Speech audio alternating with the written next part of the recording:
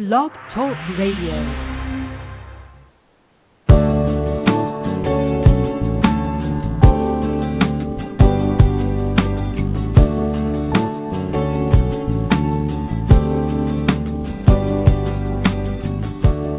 From Lives in the Balance, the nonprofit organization committed to advocating on behalf of behaviorally challenging kids and their caregivers, this is Dr. Ross Green. Welcome to Collaborative Problem Solving at Home.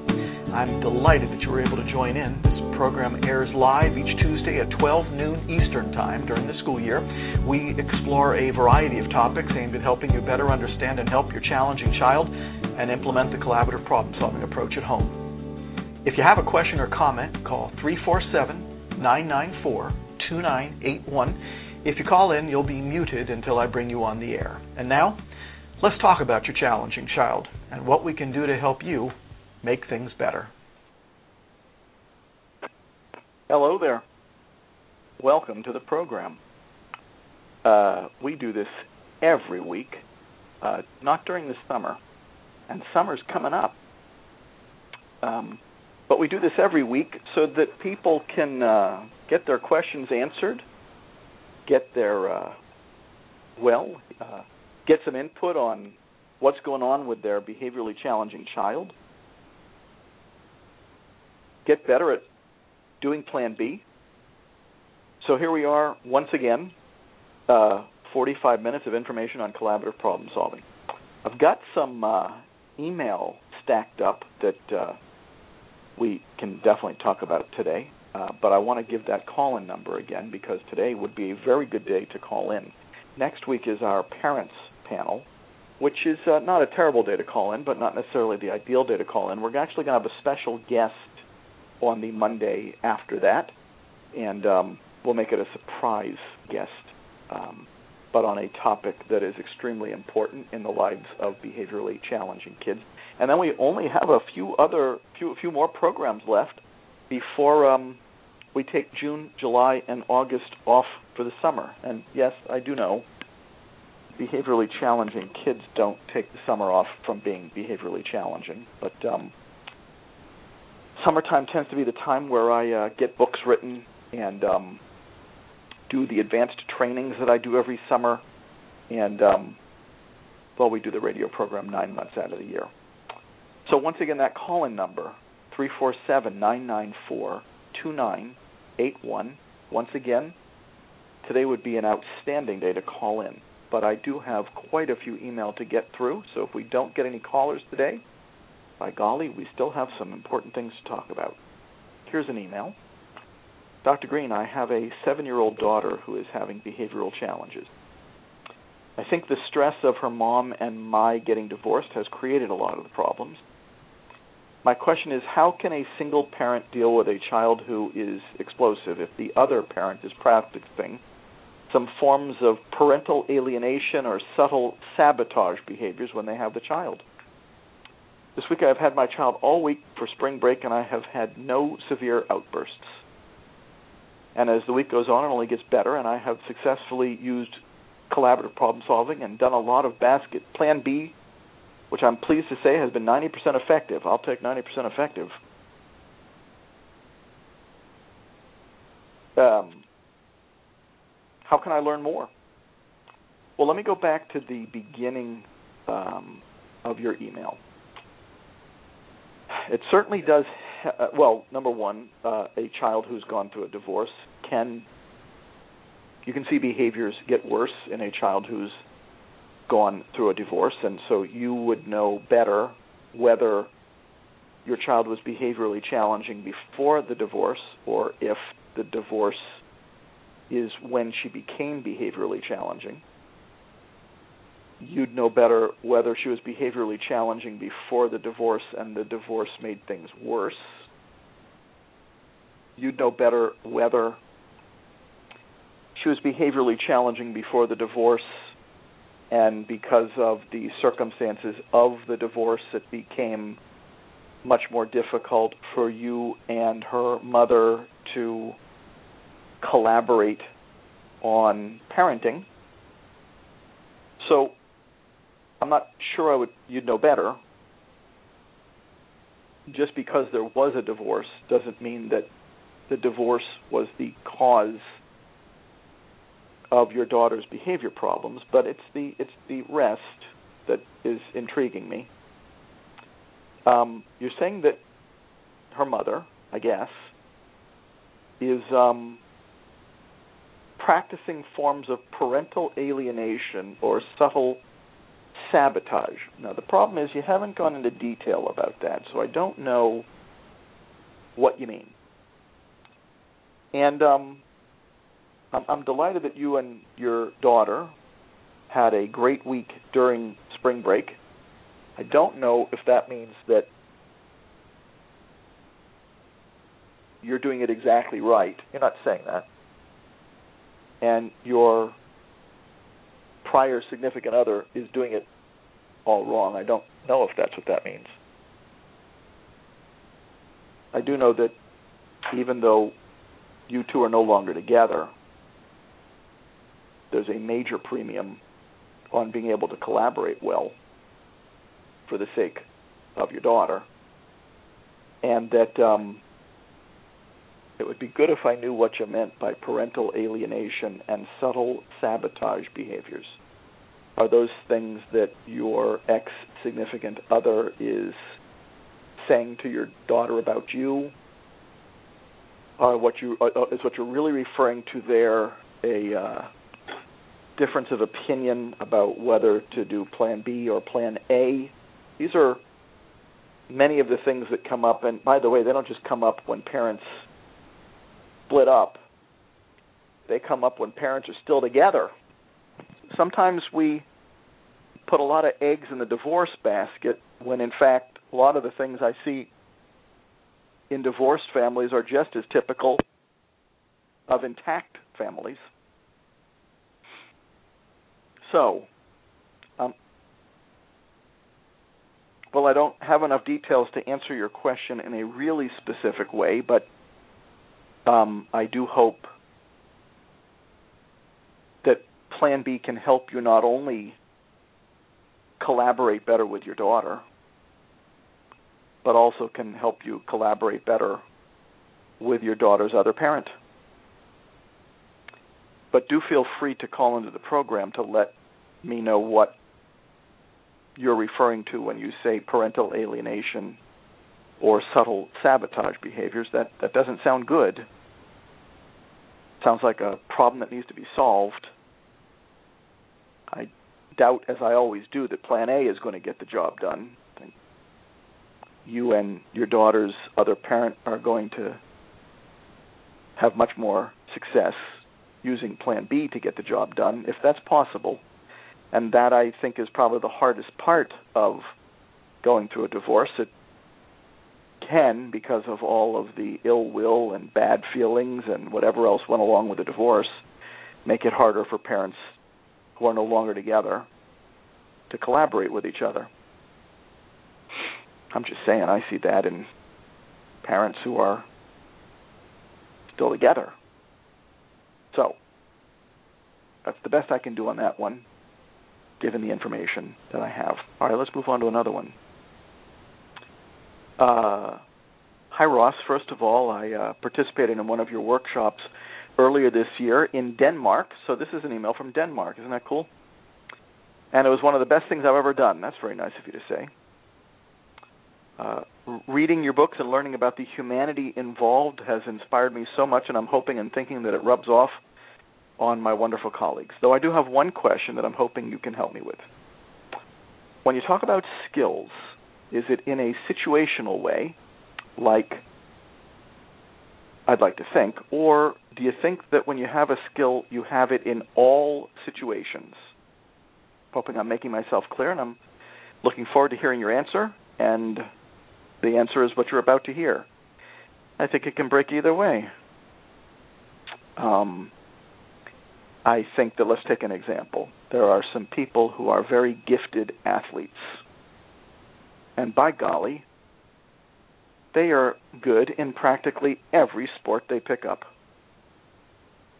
My 11-year-old son is a pretty gifted athlete. He has been rather successful at every sport he's tried. He hasn't liked every sport he's tried. He's found some of them to be boring, and those he was decent at but chose not to participate in them. One thing I'll say about my son is that, well, and those of you who are hockey parents know this already, hockey ruins you for almost all other sports.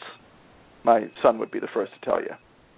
Nothing is as exciting or as fast or as challenging as hockey. So, but he's a decent athlete across the board. I'm trying to think of any sport he's tried. I don't know if he's tried bowling, but he'd probably be good at that too. It's kind of irritating that the kid just goes into a sport and he's good at it. So yeah, it can be global. Then there are athletes like me. There were some sports that I was half decent at. There were some sports that I wasn't really very good at all. Back in the day, I like to think I was a decent football player, basketball player, not really, baseball player, I guess. I was fast. If something involved speed, maybe. Not fast anymore. And then there were other sports. Tennis would be a good example of that. That, you know what? It didn't click. All right, so my athletic skills are uneven. Now let's go to some of the skills on the assessment of lagging skills and unsolved problems. Expressing one's needs, thoughts in words. Well, I think that can be situational. I think that there are going to be, once again, kids who are really good at that across the board, and kids who, under specific conditions, are less fluent, less able to express themselves. Let's take me as an example once again. You get me talking about collaborative problem solving, I'm pretty darn fluent. Number one, I do it a lot, and number two, I think about it a lot. I've got the words. I deal with it frequently. Something I do less frequently, and this comes up especially when I'm doing grand rounds at hospitals, is when I have to talk about data, I've got to put my scientist hat back on, and I can do it. I still think there's many ways in which I think like a scientist, even when I'm not talking about data, but ask me to talk about data, and I become a little less fluent. Not a complete bomb, but nowhere nearly as fluent as I would be if I was talking just generically about collaborative problem solving. That's because I don't think about data all the time. I don't deal with data a good part of the time, and I'm not in front of people speaking about data most of the time. Most people, quite frankly, just want to hear about how you use the assessment of lagging skills and unsolved problems and how you do Plan B, and they want my help helping them do it better. So to tell you the truth, I would be more inclined to think about lagging skills situationally. You're going to come across kids who are lacking a particular skill cross-situationally, and you're going to come across kids who are lacking a particular skill in very specific situations. Here's the good news. Either way, you still have highly specific unsolved problems to identify so that you know what problems you're trying to solve with the kid. As I just explained to some wonderful educators in Ontario, you're really not usually working on the lagging skills directly. So while it's good to be talking about lagging skills so as to get the right lenses on, it is even more important to be talking about the unsolved problems that are associated with those lagging skills so that you know what problems you're going to try to solve collaboratively with the child. So, let's see, it's already 5:15 in the afternoon in Denmark. My bet is that you're not listening to the program live in Denmark, but if you are, I hope that clarified your question, and I hope that if you listen to the archived version that you are happy that we got to your question this week. We're going to get to a bunch this week, Let me give you that call-in number again. No, that's not the call-in number. 347-994-2981. We may not get any callers today. That sometimes happens. Here's another question. Nope, not quite. Here's another question. We have a 7-year-old son who is in the first grade, writing to you in hopes of getting some information, confirmation, and ultimately resolution to an ongoing battle between our family and those other adults that our son deals with on a daily basis. We've had opinions from preschool teachers, caregivers, current teachers, who always say that there is something wrong with our son. We've had over 5 different developmental evaluations, 3 behavior evaluations, hearing speech evaluations. Every time someone offers an opinion that something is wrong, we get the results that ultimately show there is nothing wrong, but rather the opposite.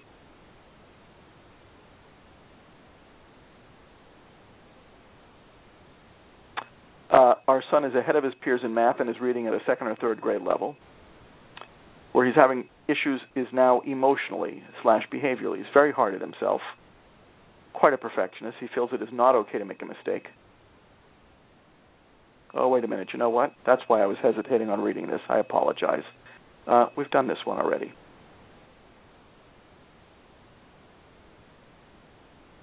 Hang on here. I apologize for the delay.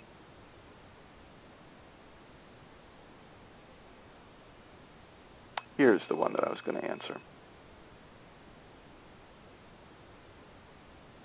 Hello, my daughter is 7 years old, diagnosed with autism and ADHD. She's verbal, but more to describe what she sees than what she feels. I did the assessment of lagging skills. She is lacking almost all of the skills. There are some problems that I know are recurrent, for example, homework.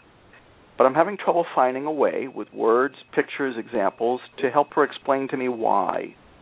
And many of her outbursts are out of nowhere. Often I know it's sensory, but it doesn't happen in a routine way. We can be at the park and a huge truck will pass, and there's no problem. Then a kid will pass by her and sings, and she will snap. Next week, the kid can sing with no problem, but she will snap at the truck. And our life is an upside down about everything like that. 3/4 of the time it's not predictable because her moods vary each minute. What she can tolerate 1 hour can be a challenge the next hour. She can laugh and have fun with something one day and yell because it bothers her the next day. Same situation, same time, same people, same everything. So although I try to do proactive plan B, emergency plan B is hard because she cannot always explain in the heat of the moment why she feels a certain way. Let me just read through this. I wonder if you have any idea how I could manage to work plan B with her. All right. There's 2 things you're getting a little bit hung up on, so let's talk about them. Thing number 1. Just because a particular unsolved problem doesn't set in motion a challenging episode on Tuesday and does on Wednesday doesn't mean it's unpredictable. It's actually predictable. We know, but it depends on your definition of predictable. We know that if a truck goes by, there is a heightened potential for your daughter to become agitated because it's bothering her. We don't know that it'll happen every single time, but I don't come across many unsolved problems that set in motion challenging behavior every single time. All I'm looking for is unsolved problems that heighten the likelihood of a challenging episode. And so now, because it doesn't have to set in motion a challenging episode 100% of the time, now we can return to your question and see that there are many unsolved problems that are heightening the likelihood of a challenging episode, and that is actually our litmus test. Homework. Now, I'd want to be more specific about that. A kid passing by and singing at the park. A truck going by in the park. Those all, according to your message, I'm reading through it again, heighten the likelihood of a challenging episode, and so all of those qualify as an unsolved problem. They are highly predictable. They are a little unpredictable as it relates to the specific occasion on which they're going to set in motion a challenging episode, but besides that, they're highly predictable. They heighten the likelihood of of a challenging episode. They count. Now, you've given us some other ones. You've potentially got some sensory stuff going on. So now that's issue number one, is does an unsolved problem have to set in motion a challenging episode every single time to count? Now you know the answer is no. It just needs to heighten the likelihood of a challenging episode to count. Now, you're having trouble doing Plan B with her. And yes, I agree that with a child who is having difficulty using words, and you're telling me that she's better at feeling words at the moment than telling us what her concern or perspective is. Now, you've got a few different options. A lot of these speech and language therapists that I know use pictures to help kids who don't have the words to articulate their concerns at least point to pictures that come close.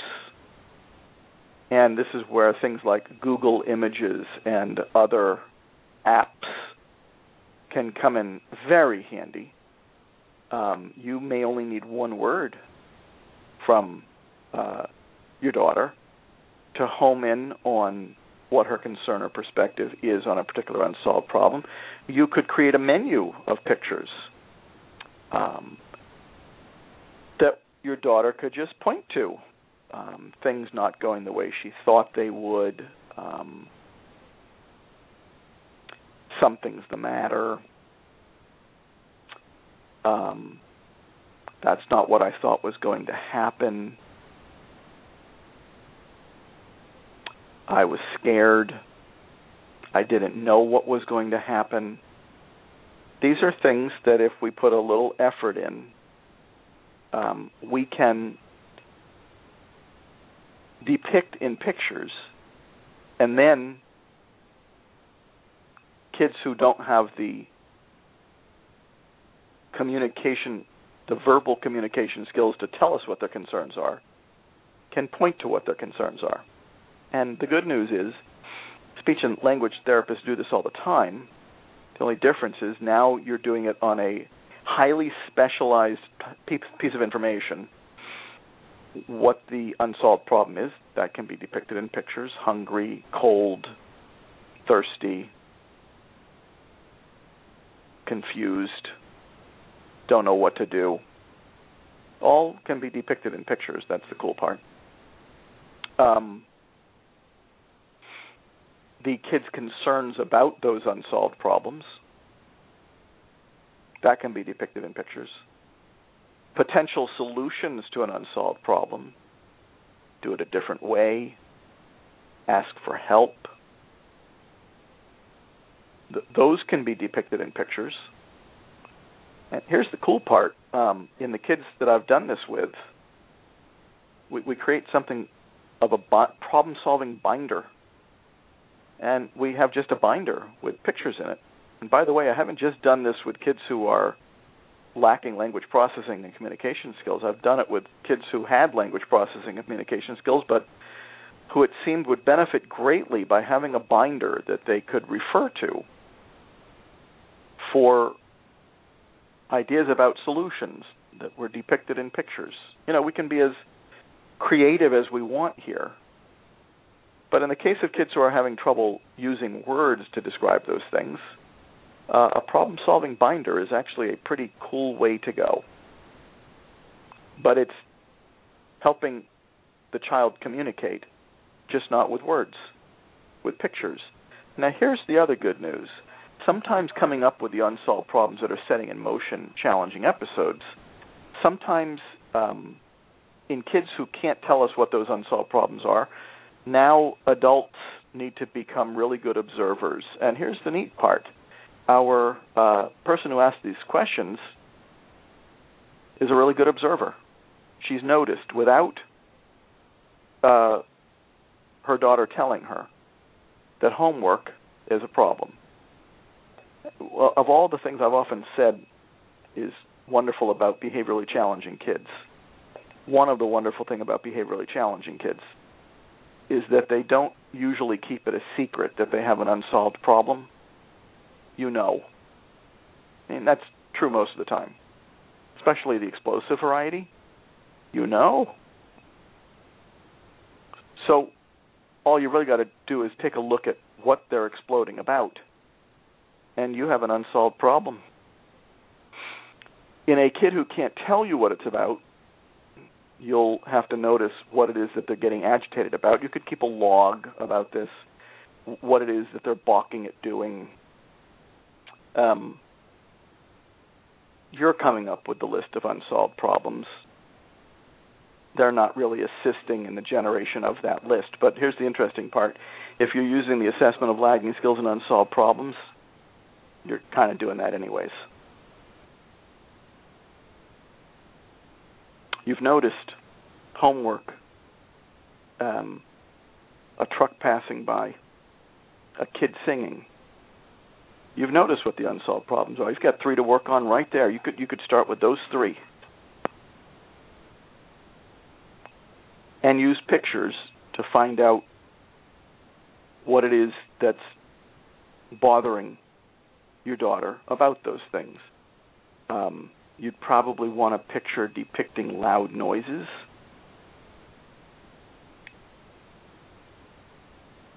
I think that creativity is probably the key word here. And trying, if your daughter can give you no information whatsoever, to use your powers of observation to figure out what it could be. Still, of course, awaiting verification from your daughter, but what it could be. Hope that answers the question. Let's move on to one more.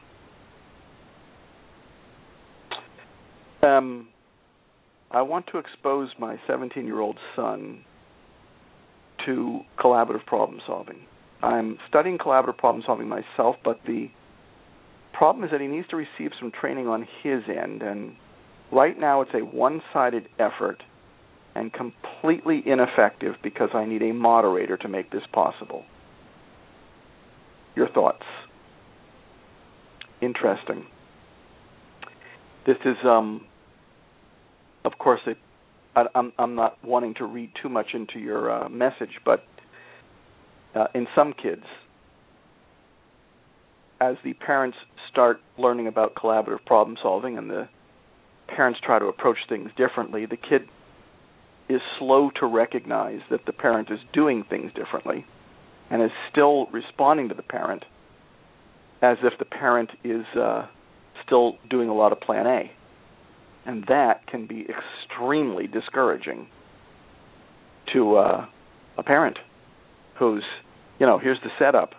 You're not good at plan B yet. You're just getting your feet wet, and you've got a kid who's still responding to you as if you're doing plan A. So let there be no doubt, you are not being rewarded for your efforts. Now, I guess the question is, I don't know if that means your son who is 17 needs training per se, but in some instances the relationship is so far gone that you do need a third party to get the ball rolling on communicating, talking, being in the same room together. That's where a mental health professional who has some knowledge of collaborative problem solving could come in handy.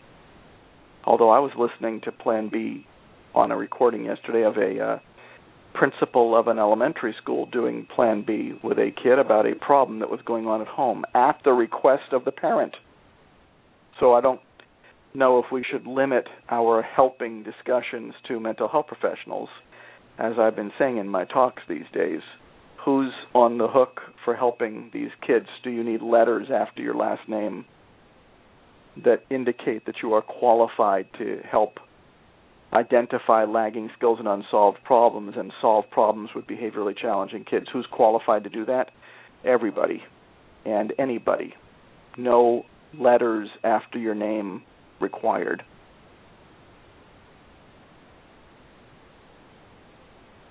You may need a third party, and I find myself being an especially crucial third party in the families that I work with when they can't even sit in the same room together.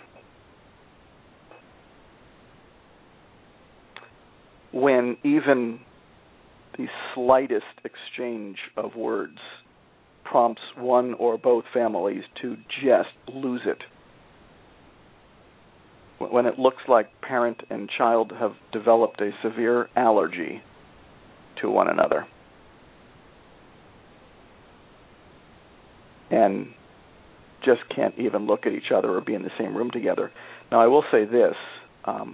There are some therapists who think it's a good idea family therapists who think it's a good idea to always have all the family members in the room at the same time. And that's a particular way of doing family therapy. It's not the way I do family therapy because I think that some people aren't ready to be in the same room together. Sometimes as a clinician I have to play the role of mediator, moderator. I have to do shuttle diplomacy, as we might call it, so as to set the stage for different parties to be able to talk to each other. And I put them in the same room together when I think they're ready. Sometimes that takes a little while. So in those instances, absolutely, you need a third party to help out. Because you can't do shuttle diplomacy with the person who you're having trouble talking to. That's hard to do. You need a third party. That's where a mental health professional or other party who has some familiarity in collaborative problem solving can come in handy. Now, the good news is, that could be a family member too. Not an easy role to play, but it could be a family member. I find that in many families there's one party in particular, one adult in particular, who seems to have a natural ability to do Plan B, or at least is getting better at it quicker than the other party. And though it's going to be rough sledding, sometimes that adult can get the ball rolling, and sometimes that adult can serve as a mediator between child and adult who is coming along less quickly in the collaborative problem-solving department. So I'm not picky about who that person is either. I just know that so long as Plan A is the